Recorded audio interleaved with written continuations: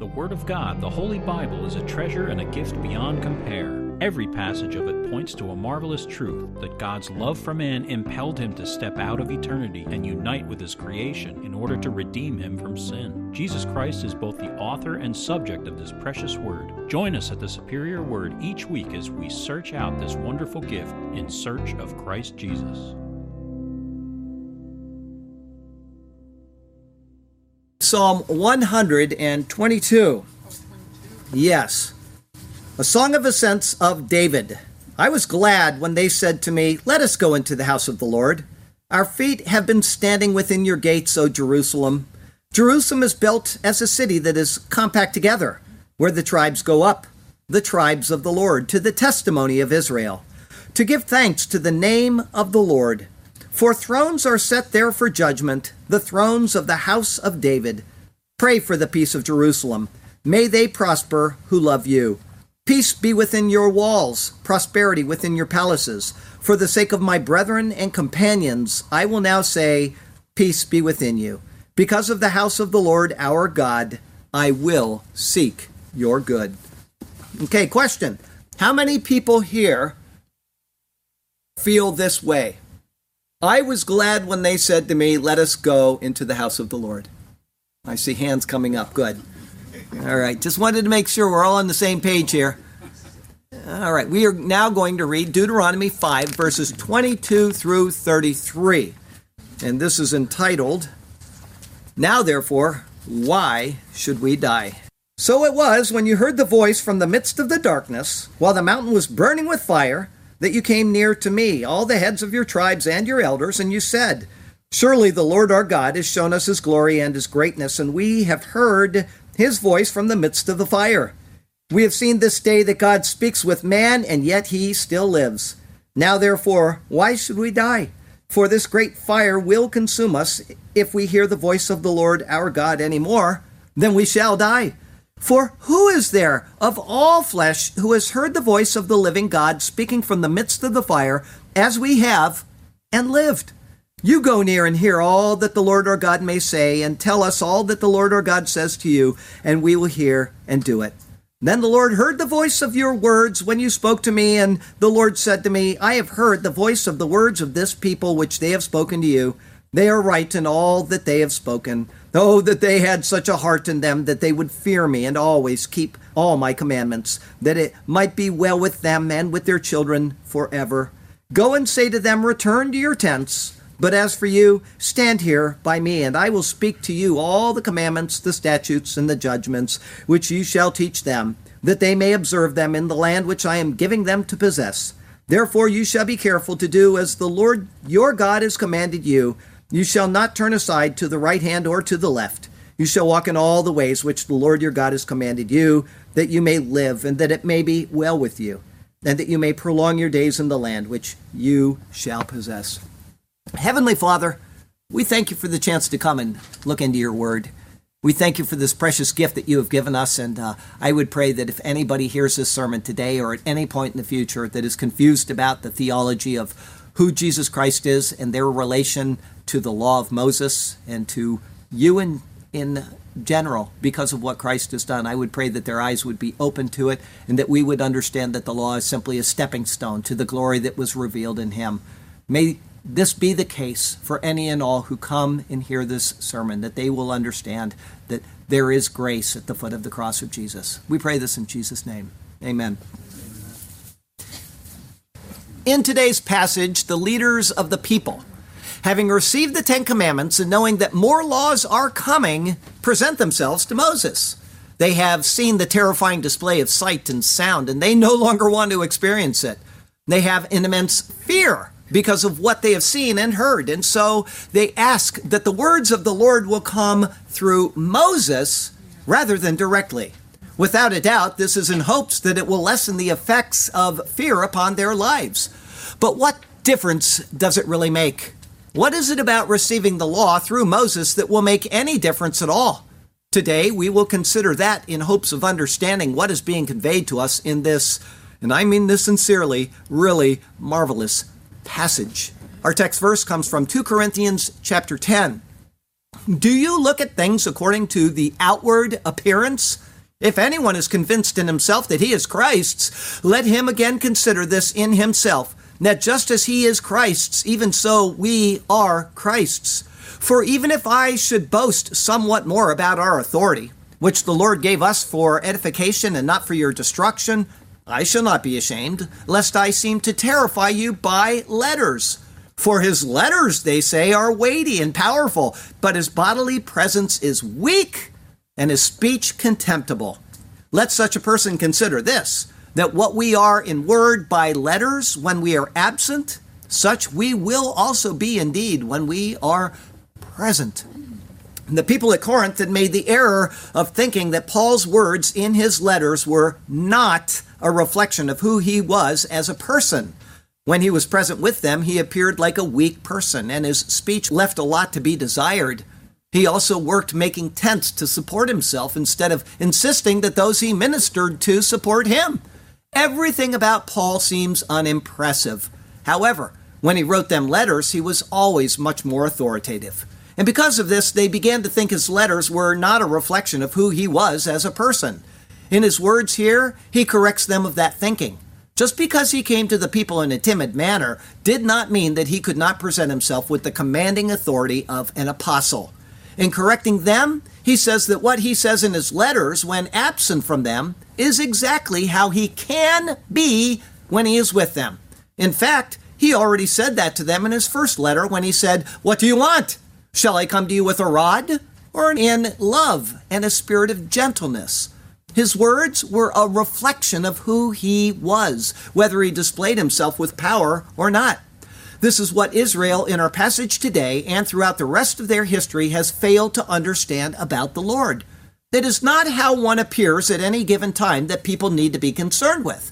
It is who the person, or in the case of Israel, the Lord is by nature, that needs to be considered. The Corinthians attempted to disassociate Paul from his words. Israel will attempt to do that today as well, but it doesn't work that way. Stay tuned for another exciting adventure into God's superior word, and it is coming right now. And so let us turn to that precious word once again, and may God speak to us through his word today, and may his glorious name ever be praised. I got an email from my friend Jeremy over the past day or so. I emailed back and forth, and he said, "I am so glad to be getting back into Deuteronomy." Man, is that a man after my own heart. I'll tell you that. I loved the David and Goliath series, but I just want the law to be explained. Our first thought today is from the midst of the darkness, verses 23 through 27. Moses had just finished recounting the 10 Commandments. After repeating them, he finished up that portion of the narrative with, "These words the Lord spoke to all your assembly in the mountain from the midst of the fire, the cloud, and the thick darkness with a loud voice," and he added no more. And he wrote to them on 2 tablets of stone and gave them to me. With that fresh on our memories, we start into what occurred after that awesome display. The words of the passage ahead are an expansion of what was seen in Exodus 20. There it said this, "Now all the people witnessed the thunderings, the lightning flashes, the sound of the trumpet, and the mountain smoking. And when the people saw it, they trembled and stood afar off. Then they said to Moses, 'You speak with us, and we will hear, but let not God speak with us, lest we die.'" Moses will take that short narrative, and he will go into more detail than Exodus did. That is for good reason, too, as we will see. And so he begins the passage with verse 23, "So it was when you heard the voice from the midst of the darkness. Vehi keshime'achem et hakol mitoch hachoshek. And it came to pass when you heard the voice from midst the darkness." 4 times in the previous chapter and 4 times in this chapter, the text says that the Lord spoke mitoch ha'esh, or from midst the fire. In fact, that was said in just the previous verse, and it will be said again in the next verse to come. And yet, here it says, mitoch ha-choshek, or from midst the darkness. There's no contradiction here. In verse 522, which we just cited, it said the voice came from the midst of the fire, the cloud, and the thick darkness. Therefore, the voice resounded from out of the entire display, both fire and darkness. But it has been the fire that has been the main source of focus. Now it says only the darkness. Such a change is not without purpose, and it shouldn't be passed over without a careful analysis of why it has been introduced. And yet, I found no commentary on the reason for the change, as if it had no bearing on the narrative. The symbolism of the fire is obvious. The words are words of law, and with the introduction of law comes the knowledge of sin. With the introduction of that knowledge, the act of sinning becomes a foregone conclusion. With the act comes a violation of the law, and with the violation comes judgment. The voice out of the fire is one of judgment. However, the darkness implies obscurity and a lack of understanding. There is an inability to properly comprehend. Darkness also signifies a lack of fraternity. The Bible puts light as revelation and understanding, but it also gives the sense of friendliness and a right relationship for those who draw near to it. What this means then is that there is the lack of a close relationship between the voice and the hearers of the voice. And more, there's a lack of understanding by them as well. In seeing this, the words of verse 27 are explained. The people will say to Moses, "You go near and hear all that the Lord our God may say." As soon as that became evident, it was pretty obvious that there would be a chiasm to reveal this more fully.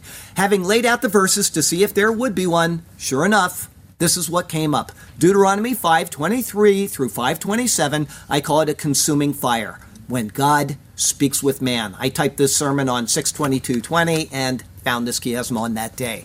A, so it was when you heard, Shema, the voice from the midst of the darkness. And then down at the bottom, A, and then tell us all that the Lord our God says to you, and we will hear, Shema, and do it. B, when the mountain was burning with fire, that you came near to me, Karav. B, you go near, Karav, and hear all that the Lord our God may say. Next one is C, his voice from the midst of the fire. We have seen this day that God speaks with man, and yet he still lives. And C, the voice of the living God speaking from the midst of the fire, as we have and lived. And then D, now therefore, why should we die? And D, then why should we die? In the middle or the anchor of the chiasm, E, for this great fire will consume us. The people heard, but the display was terrifying and unfriendly. Therefore, they asked to hear through a mediator only. They came near to him in order to have him go near to the Lord. This is exactly what a mediator does. He is the access point between two parties that lack a close bond and which would make a mediator unnecessary. The entire passage opens us up to what is going on simply because of a change from the words from the midst of the fire to from the midst of the darkness. Verse 23 continues, while the mountain was burning with fire, Vehahar boer ba'esh, and the mountain was burning in the fire. While the voice proceeded from the darkness, the mountain was in the fire, and it was burning with the fire. The mountain is a place of authority, as in a government seat. Therefore, the symbolism is that of an authoritative place of judgment. The people grasped this. There's no sense of fraternity between the issuing forth of the law. Rather, there is only a state of judgment and being consumed because of the words of authority issuing forth in the frightful display. And so Moses recalls, verse 23 going on, that you came near to me, vatikrevun elai, and you came near to me. The same word, vatikrevun, was seen in verse 4:11, which said, then you came near and stood at the foot of the mountain.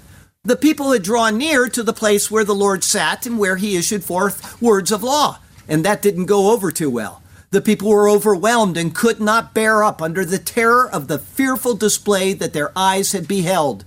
And because of that, the people now approached Moses. It was, verse 23 continues, all the heads of your tribes and your elders. Here the word shevet, or tribe, is used. There are other words translated as tribe as well, but this word looks to the political aspect of the tribe. In this, it includes the heads and elders. In other words, it wasn't just the common folk, the women and the children who were afraid of what they saw, but even the tribal heads and elders in the community. All of them had seen what they saw, and all were filled with terror. Thus, verse 24, and you said, vatomeru, and you said.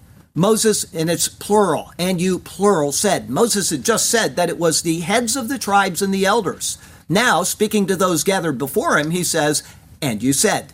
What was spoken by the leaders of Israel is as if it is spoken by all of Israel for all time. If Moses were alive today, he could say the exact same thing to the people of Israel, and it would have exactly the same effect. They could say, we weren't there at Sinai. This doesn't apply to us. If so, Moses could say, I'm sorry, Benjamin Netanyahu. Yes, you said this is what you wanted, and so this is how it is. The giving of the law and everything associated with it is a one-time and for all time event for the people of Israel until the covenant is annulled in Christ for them. They are bound to it. Verse 24 continues, surely the Lord our God has shown us his glory and his greatness, and we have heard his voice from the midst of the fire. These men, speaking for Israel, acknowledge that what they have seen was from Yehovah Eloheinu, or Yehovah our God. There can be no denying this afterwards, as if the source of the law was out of Moses' own head.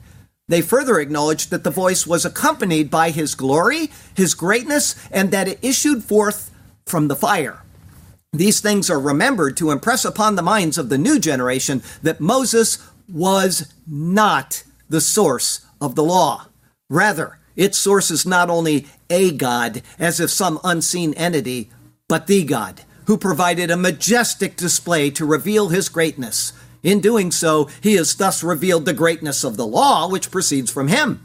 Everything spoken here is connected to the law, which is to guide Israel throughout her history, hopefully until the coming of Christ. It didn't happen, and they are still under this law to this day. Verse 24 continues, we have seen this day that God speaks with man. Here it says that God speaks with Ha-Adam, or the man. It is a way of referring to humanity. There were men and women, young and old, all gathered before him and hearing his voice. All of them came from their first father, the man, Adam. It is a way of verifying the Genesis account to the people, where the Lord God spoke to Adam in the Garden of Eden. But it also surely brought up the memories of what happened after the fall. There was no longer worry-free conversation, but fear. After they had eaten of the fruit, it said this in Genesis 3, then the Lord God called to Adam and said to him, where are you? So he said, I heard your voice in the garden, and I was afraid because I was naked, and I hid myself. The people sense what Adam also understood. This is certain because they next say, verse 24 going on, yet he still lives. Vechai, and lives. And yet all of them lived. The people appear to have been familiar with the Genesis narrative, even at such an early time after being brought out of Egypt. If so, they knew that Adam was told on the day that he ate of the fruit that he would die. Adam was afraid, but guess what, folks? Adam didn't die, at least not physically. The people have made the assumption that the record was speaking of physical death, something they now also feared. But the Lord was speaking of spiritual death. Those who heard the law spoken out were already spiritually dead. We talked about that in the prophecy update today. The law could not fix that. In their lack of understanding, they equated what was spoken to Adam as what would also occur to them, physical death. In order to avoid that, they continue, verse 25, now therefore, why should we die? This is the center of the chiasm, and it shows the terror of being in the presence of God without an appropriate covering. Adam was in the Lord's presence covered in fig leaves. The fig signifies a connection to God, or its lack thereof. They had sown leaves themselves, signifying their own works. In this, they were afraid. The people of Israel were in the same position. They heard the words of law, they were not covered in the Lord's holiness, and they knew that they would die because of it. Concerning the words, why should we die?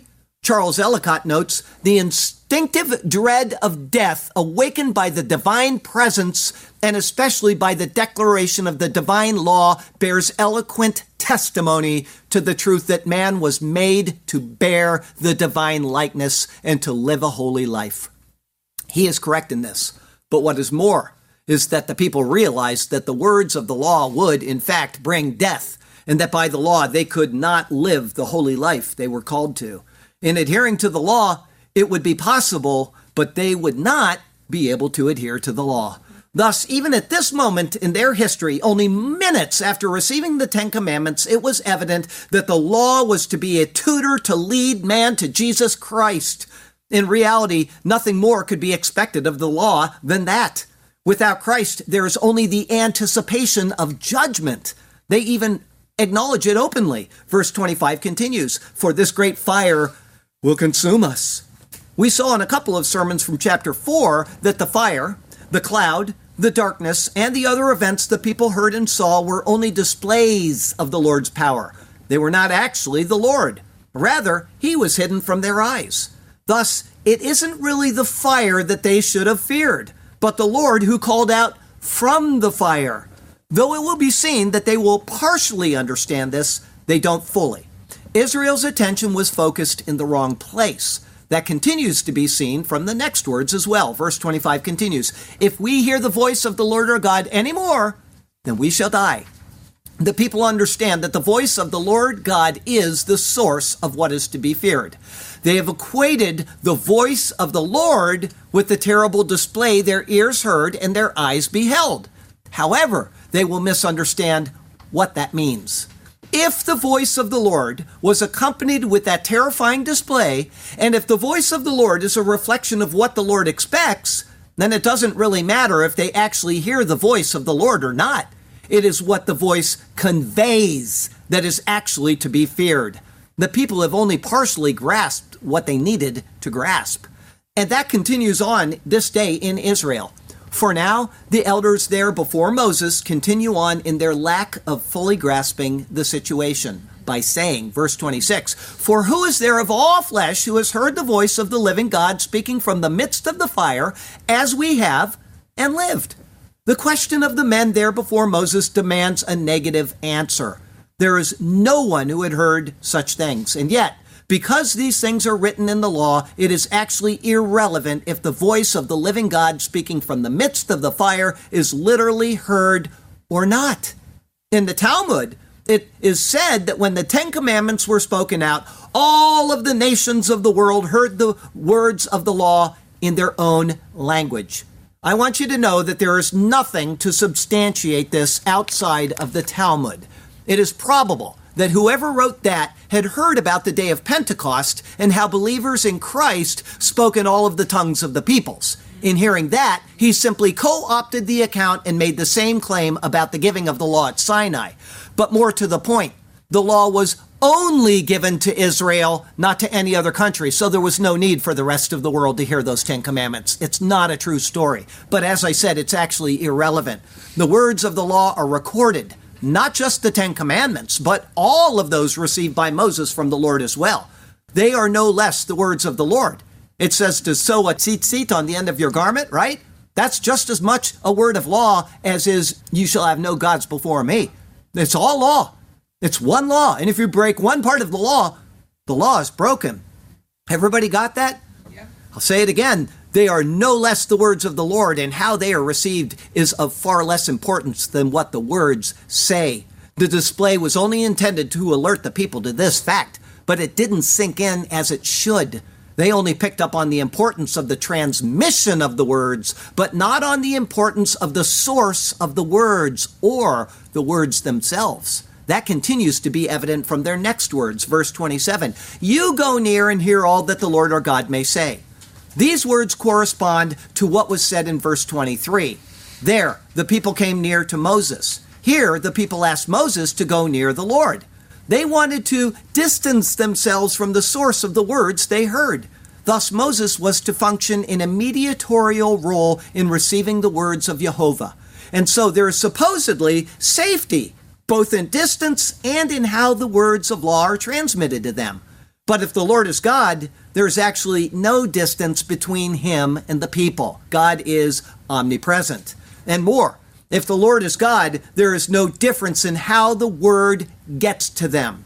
The source is the same. And so the weight of the law remains wholly unchanged. Remember what Paul told the Corinthians in our opening today. He's the same person whether he is present or whether he is writing them in a letter. His apostolic authority remained unchanged.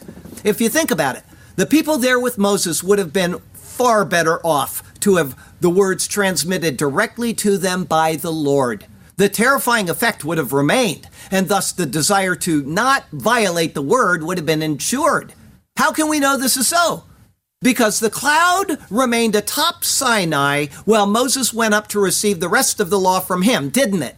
But without being spoken to directly, they assumed that they could do as they wished.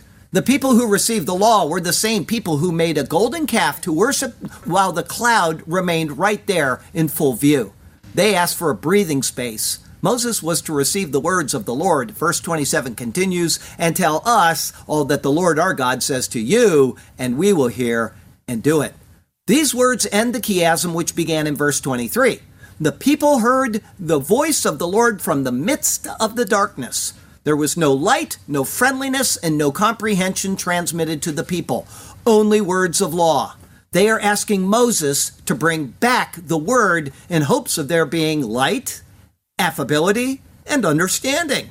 This is what a mediator is chosen for. When parties cannot meet personally, they will have a mediator go between them. When parties have no mutual friendliness, they will have a mediator to bring about harmony. And when parties have no ability to harmoniously communicate their words, they have a mediator to bring about peace between them. This is all hoped for and anticipated, but they are not sending words to the Lord. Rather, the covenant is one-sided. They agreed to whatever the Lord would say. It is his covenant, and they had bound themselves to it.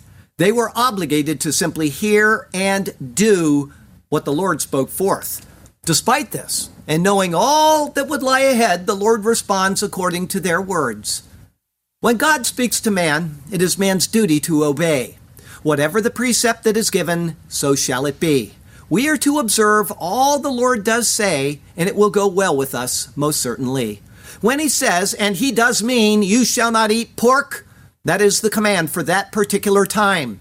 But if he later says all foods are clean, well, stick in your fork. The previous law is no longer a crime. When the law of Moses is fulfilled in Christ, it has met its end. Now a new reality for God's chosen has been found. Because from heaven, God, his grace in Christ does send. We are now free from the law because that grace does abound. Thank God for Jesus Christ our Lord. From him, God's infinite grace is outpoured. Our second thought today, that you may live, verses 28 through 33. Verse 28, then the Lord heard the voice of your words when you spoke to me, and the Lord said to me. The expression heard the voice signifies more than just hearing the sound. It is a way of saying, I hear, understand, and have processed what is being conveyed. The people made a proposition to Moses. The Lord both heard what they said, and the intent of the words was understood by him. In response to this, he says, verse 28 continues, I have heard the voice of the words of this people, which they have spoken to you. They are right in all that they have spoken. The Lord's response here cannot go without being combined with what is said in Deuteronomy 18. I'm going to refer to this particular passage again and again and again while we're in Deuteronomy. I already have, and it will happen more. Be apprised of that. From Deuteronomy 18, the Lord your God will raise up for you a prophet like me from your midst, from your brethren. Him you shall hear, according to all you desired of the Lord your God in Horeb in the day of the assembly, saying, let me not hear again the voice of the Lord my God, nor let me see this great fire any more, lest I die. And the Lord said to me, what they have spoken is good. I will raise up for them a prophet like you from among their brethren, and I will put my words in his mouth, and he shall speak to them all that I command him. And it shall be that whoever will not hear my words, which he speaks in my name, I will require it of him. Unlike Israel, who has only looked at the effects of the giving of the law, meaning the terrifying display, the Lord has looked upon the entire matter. He not only gave them the effects to see and fear, he gave them the words which issued from him, who is to be feared. The leaders of Israel assumed that in the removing of the effects, the terror of the law would be lessened. The Lord knew it would not. Therefore, on the very day the law was given, the Lord is acknowledging that not only was the display needing to be changed, but the entire covenant was as well.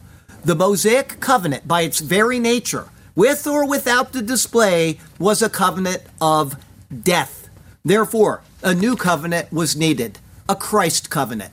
This isn't seen now in chapter 5, but it is seen by including the words of chapter 18. Moses' mediation of the law could not remove the terror of the law. Only in Christ's coming, fulfilling the law and establishing a new covenant in his blood, could the terror be removed. It is that, not obedience to the law, which was now being given, that the Lord next speaks of. Verse 29, oh, that they had such a heart in them. It is the heart that the Lord evaluates. This is evident throughout all of Scripture. The Pharisees did the things of the law, but they didn't care diddly about the Lord who gave the law. That is evidenced by Jesus' own words.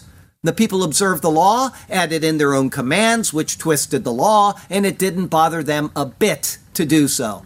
In response to this, in citing Isaiah, he said, these people draw near to me with their mouth and honor me with their lips, but their heart is far from me. And in vain they worship me, teaching as doctrines the commandments of men.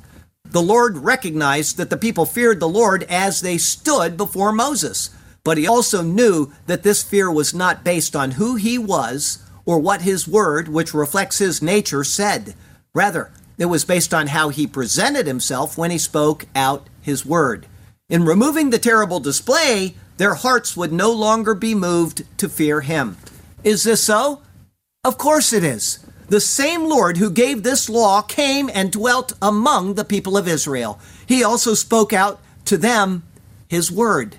And yet they rejected who he was and what he said. Hence the Lord continues, knowing it would be so. Verse 29 going on, that they would fear me and always keep all my commandments.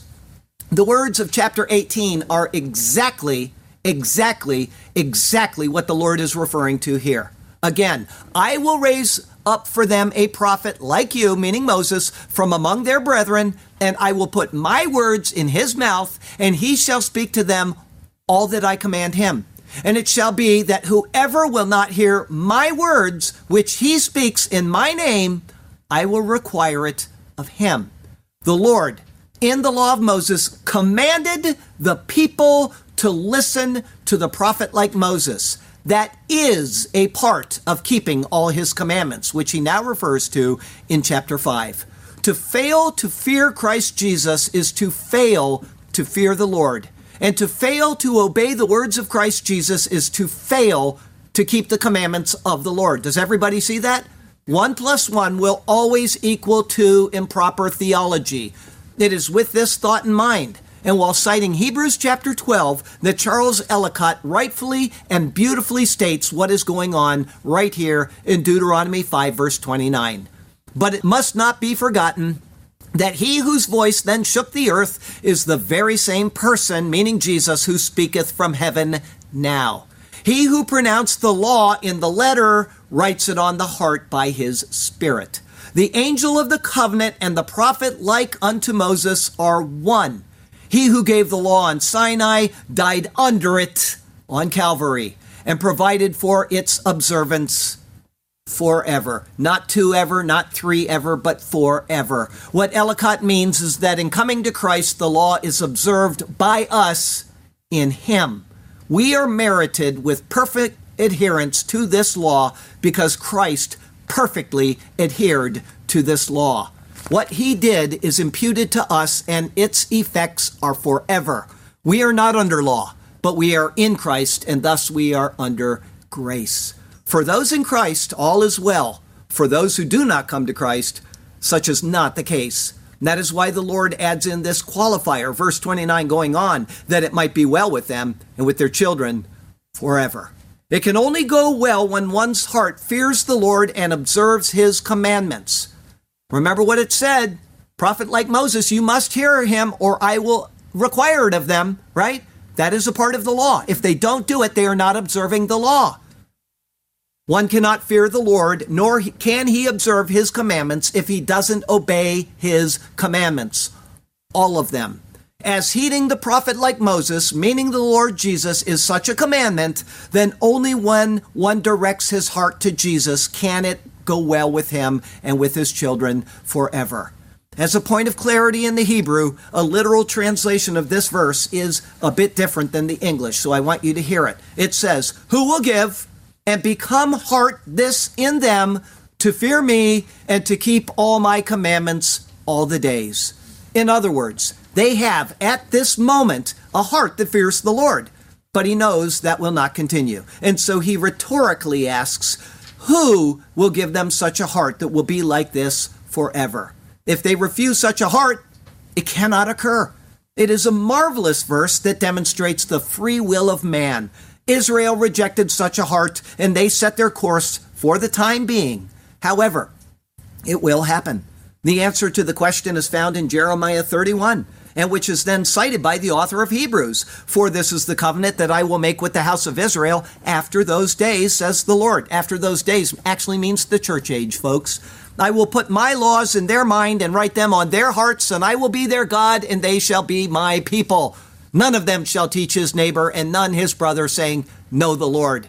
For all shall know me, from the least of them to the greatest of them. For I will be merciful to their unrighteousness, and their sins and their lawless deeds I will remember no more.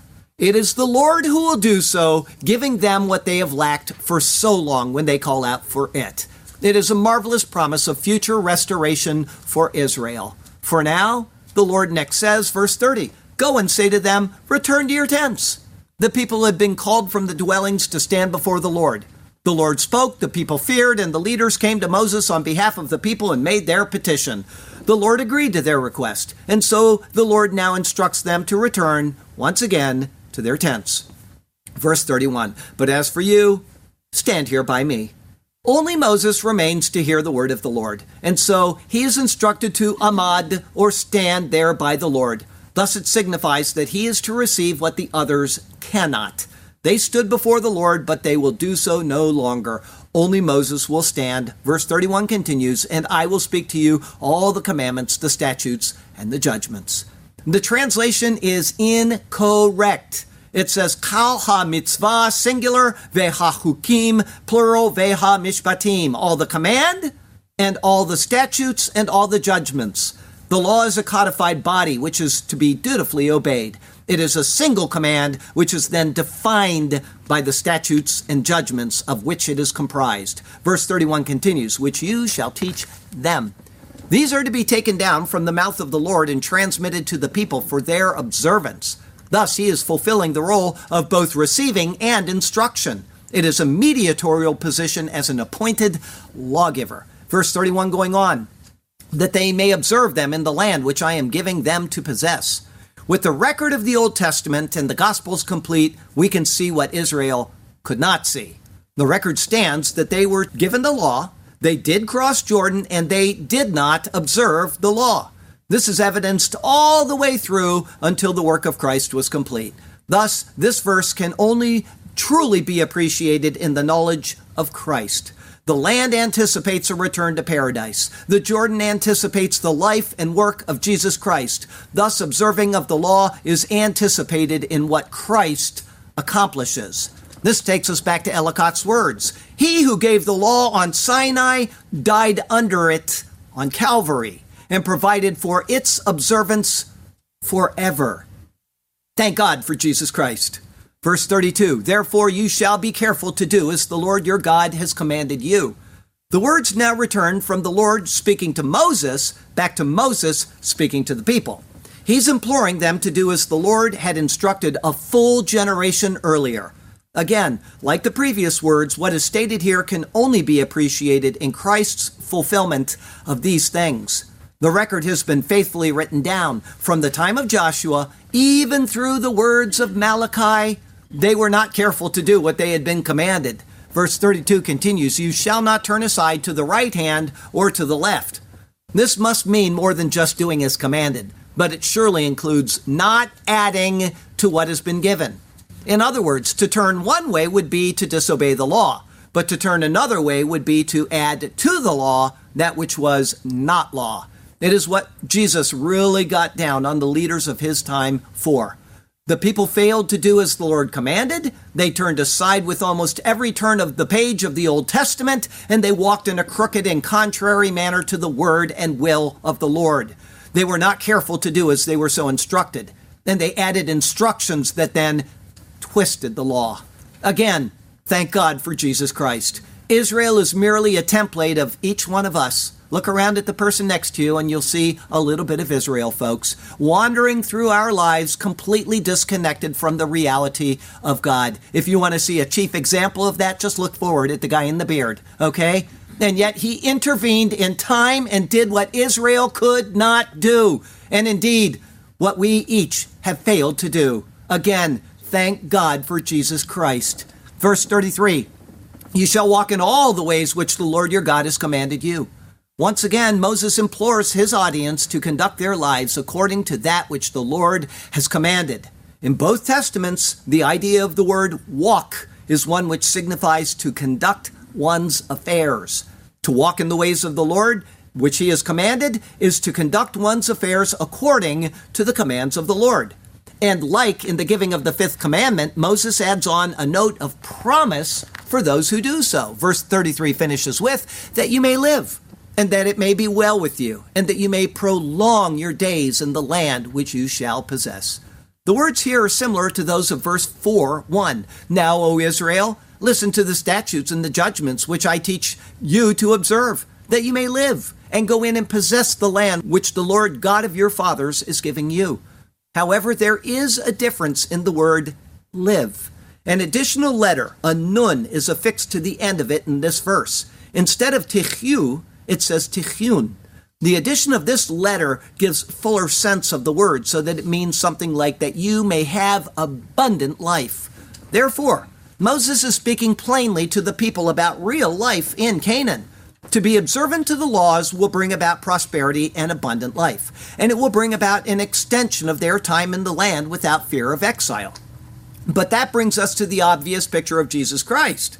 If our observance of the law is found not in ourselves but in Christ, then it is, even from an evaluation of the law of Moses, a note of the eternal joy and the eternal security of the believer. The commandments in Christ are found to be fulfilled by faith in Christ. In that faith, the law is fulfilled on our behalf. And in that fulfilling, true life is what is found.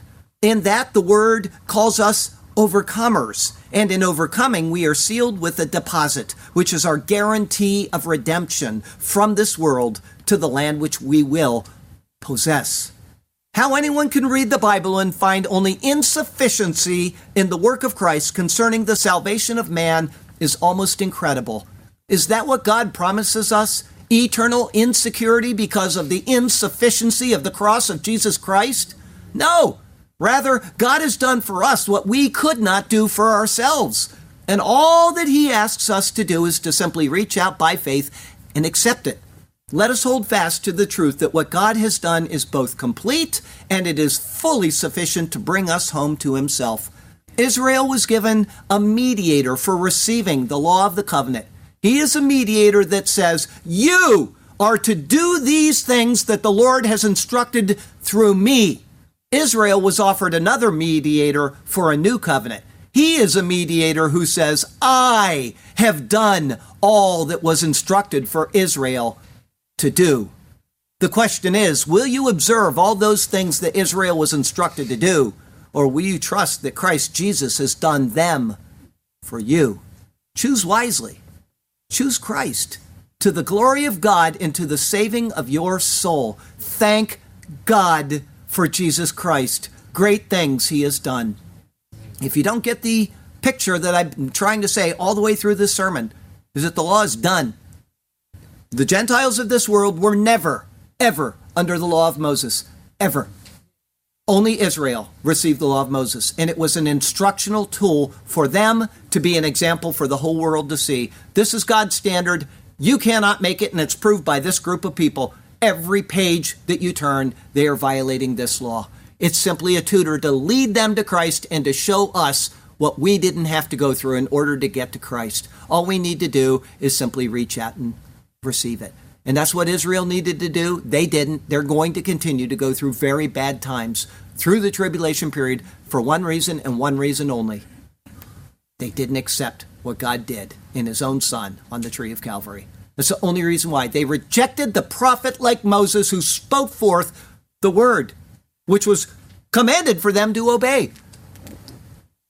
Please call on Jesus. Put away your works of the law. Don't try to please God more by doing works of the law, like I'm not going to eat pork today because the law says not to. Don't say, I need to go down and observe the Passover and right now we're in the high holy days. We got Christians all around the world that are observing the high holy days as if they are doing more to please God than his own son in the fulfillment of those feasts. If you don't believe that, go and watch the Feasts of the Lord sermons from Leviticus 23. It won't take you very long, an hour a day, and you'll be done in a week, and I can tell you, you will see they are fulfilled completely and entirely. Don't try to overdo what he has already done, because you know what it is? It's a slap in the face of God. He sent his son to do these things for us. Thank you, God, for relieving us of the burden that we don't have to go through that. We can simply be reconciled to you by faith. Please call on Jesus today. Our closing verse comes from Hebrews 9. It is verse 15. And for this reason, speaking of Jesus, he is the mediator of the new covenant by means of death for the redemption of the transgressions under the first covenant. Remember, he's speaking to Jews, not to us, because we were never under the first covenant. That those who are called may receive the promise of the eternal inheritance. We went right around it and we get it without having to go through all that troubled history. 2,000 years of punishment, and someday going through the tribulation period and coming out the end, very few left, calling on him and him finally establishing this new covenant with this people that has rejected him for so long. Pray for the peace of Israel. Pray for the Jewish people. Their eyes are closed. We just lost one that has been an enemy of God since the day she was born. Yes. And she's still fighting to her last day. Yes. I don't understand it. Next week, Deuteronomy 6, 1 through 5. How does this sync with God gave his only begotten son? It's entitled, The Lord Our God.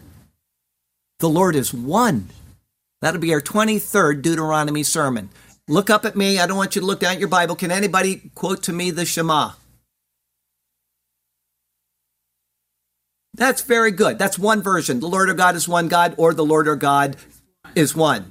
Okay, and I'll talk about that next week. There are a couple actually 4 or 5 different ways that it can be, considered. 2 major ways. I'll go through them and you'll understand which is correct and why. It's one of the most important verses in all of the Bible. Shema Yisrael, Adonai Eloheinu, Adonai Echad. All right? The Lord has you Oh, wait, you know what? Before I read that, I was reminded I needed to get a Maserati question for you right at the beginning of the service. So this is kind of a weak one. You'll probably all shout out something, but Charles Ellicott spoke of man. He was made to bear the image, the divine image of God. Now, we are made in the image of God. That's not what I'm talking about. I'm talking about the divine image when we are glorified. Okay? Give a verse that says we shall indeed bear the divine likeness. Anybody? We shall be like him. That's one. Okay, that's one. All right. I'll take you to the one that came to my mind. I'll give you a Maserati for that, though. Okay. Because there are a lot of them, actually, but here's one of them right here. I'm going to take you to the book of 1 Corinthians 15. It's the rapture chapter. Yay, okay, but that's not what we're looking at today. We're looking at verse 49. I'll start with 48. As was the man of dust, so also are those who are made of dust. And as is the heavenly man, so are those who are heavenly. And as we have borne the image of the man of dust, all of us around here getting corruptible, and we're all going to die unless the Lord comes first, and we're going to go back to the dust. All right. We shall also bear the image of the heavenly man, the divine image. Man, may that day come soon. Amen. Yeah, I'm looking for the rapture every day. Oh, well, we're still here. The Lord has you exactly where he wants you. He has a good plan and a purpose for you. But he also has expectations of you as he prepares you for the entrance into the land of promise. And so follow him and trust him, and he will do marvelous things for you and through you, okay? Got a poem, and we'll be taking the Lord's Supper in just a minute. Now, therefore, why should we die? So it was when you heard the voice from the midst of the darkness, while the mountain was burning with fire, that you came near to me, all the heads of your tribes and your elders, me to address. And you said, surely the Lord our God has shown us his glory and his greatness, and we have heard his voice from the midst of the fire. We heard his address. That God speaks with man, we have seen this day. Yes, he still lives and is not taken away. Now, therefore, why should we die? For this great fire will consume us. If we hear the voice of the Lord our God any more, then we shall die. It shall be thus. For who is there of all flesh who has heard the voice of the living God speaking from the midst of the fire? As we have and lived, such a notion is flawed. You go near and hear all that the Lord may say, the Lord our God, and tell us all that the Lord our God to you does say, and we will hear and do it. So we confirm to you this very day. Then the Lord heard the voice of your words when you spoke to me, and the Lord said to me, so he did do. I have heard the voice of the words of this people, which they have spoken to you. They are right in all they have spoken. Oh, that they had such a heart in them, a heart so wise and clever, that they would fear me and always keep all my commandments, that it might be well with them and with their children forever. Go and say to them, return to your tents. But as for you, stand here by me. And I will speak to you all the commandments, the statutes, and the judgments, which you shall teach them, speaking to them plainly, that they may observe them in the land which I am giving them to possess, so they will understand. Therefore you shall be careful to do as the Lord your God has commanded you. You shall not turn aside to the right hand or to the left, but the narrow path shall be your guide. You shall walk in all the ways which the Lord your God has commanded you, so to you I address, that you may live, and that it may be well with you, and that you may prolong your days in the land which you shall possess. Lord God, turn our hearts to be obedient to your word. Give us wisdom to be ever faithful to you. May we carefully heed each thing we have heard. Yes, Lord God, may our hearts be faithful and true, and we shall be content and satisfied in you alone. We will follow you as we sing our songs of praise. Hallelujah to you, to us, your path you have shown. Hallelujah. We shall sing to you for all of our days. Hallelujah. Amen. Heavenly Father, thank you for the lesson of the law. The more we're in it, the more exciting it is to be in it, because it's your word to the people of Israel, telling them as an example to us of the things that we are incapable of doing. But it's a note of love as well, saying that I will send someone who will give you new words which you are to listen to and to heed, and they're words of grace, they're words of life. And Lord, we pray for Israel today. We certainly pray for them because their eyes are still closed to the truth of Jesus Christ, and how sad that is. And Lord, we also lift up our president. We ask that you would be favorable to us once again by giving us a right direction in this nation. But we won't be disappointed if it doesn't happen, because we know that whatever happens will be your plan for the people of this world. It is coming to its fruition, and we're just waiting in anticipation to see what will come. But Lord, please, if it is your will to respond favorably once again, we do pray for President Trump. And until that day, whichever it is, this year or in 4 years from now, we ask that you strengthen him and give him wisdom and knowledge as he leads us. We pray this, that you will be glorified, and we pray it in Jesus' name. Amen.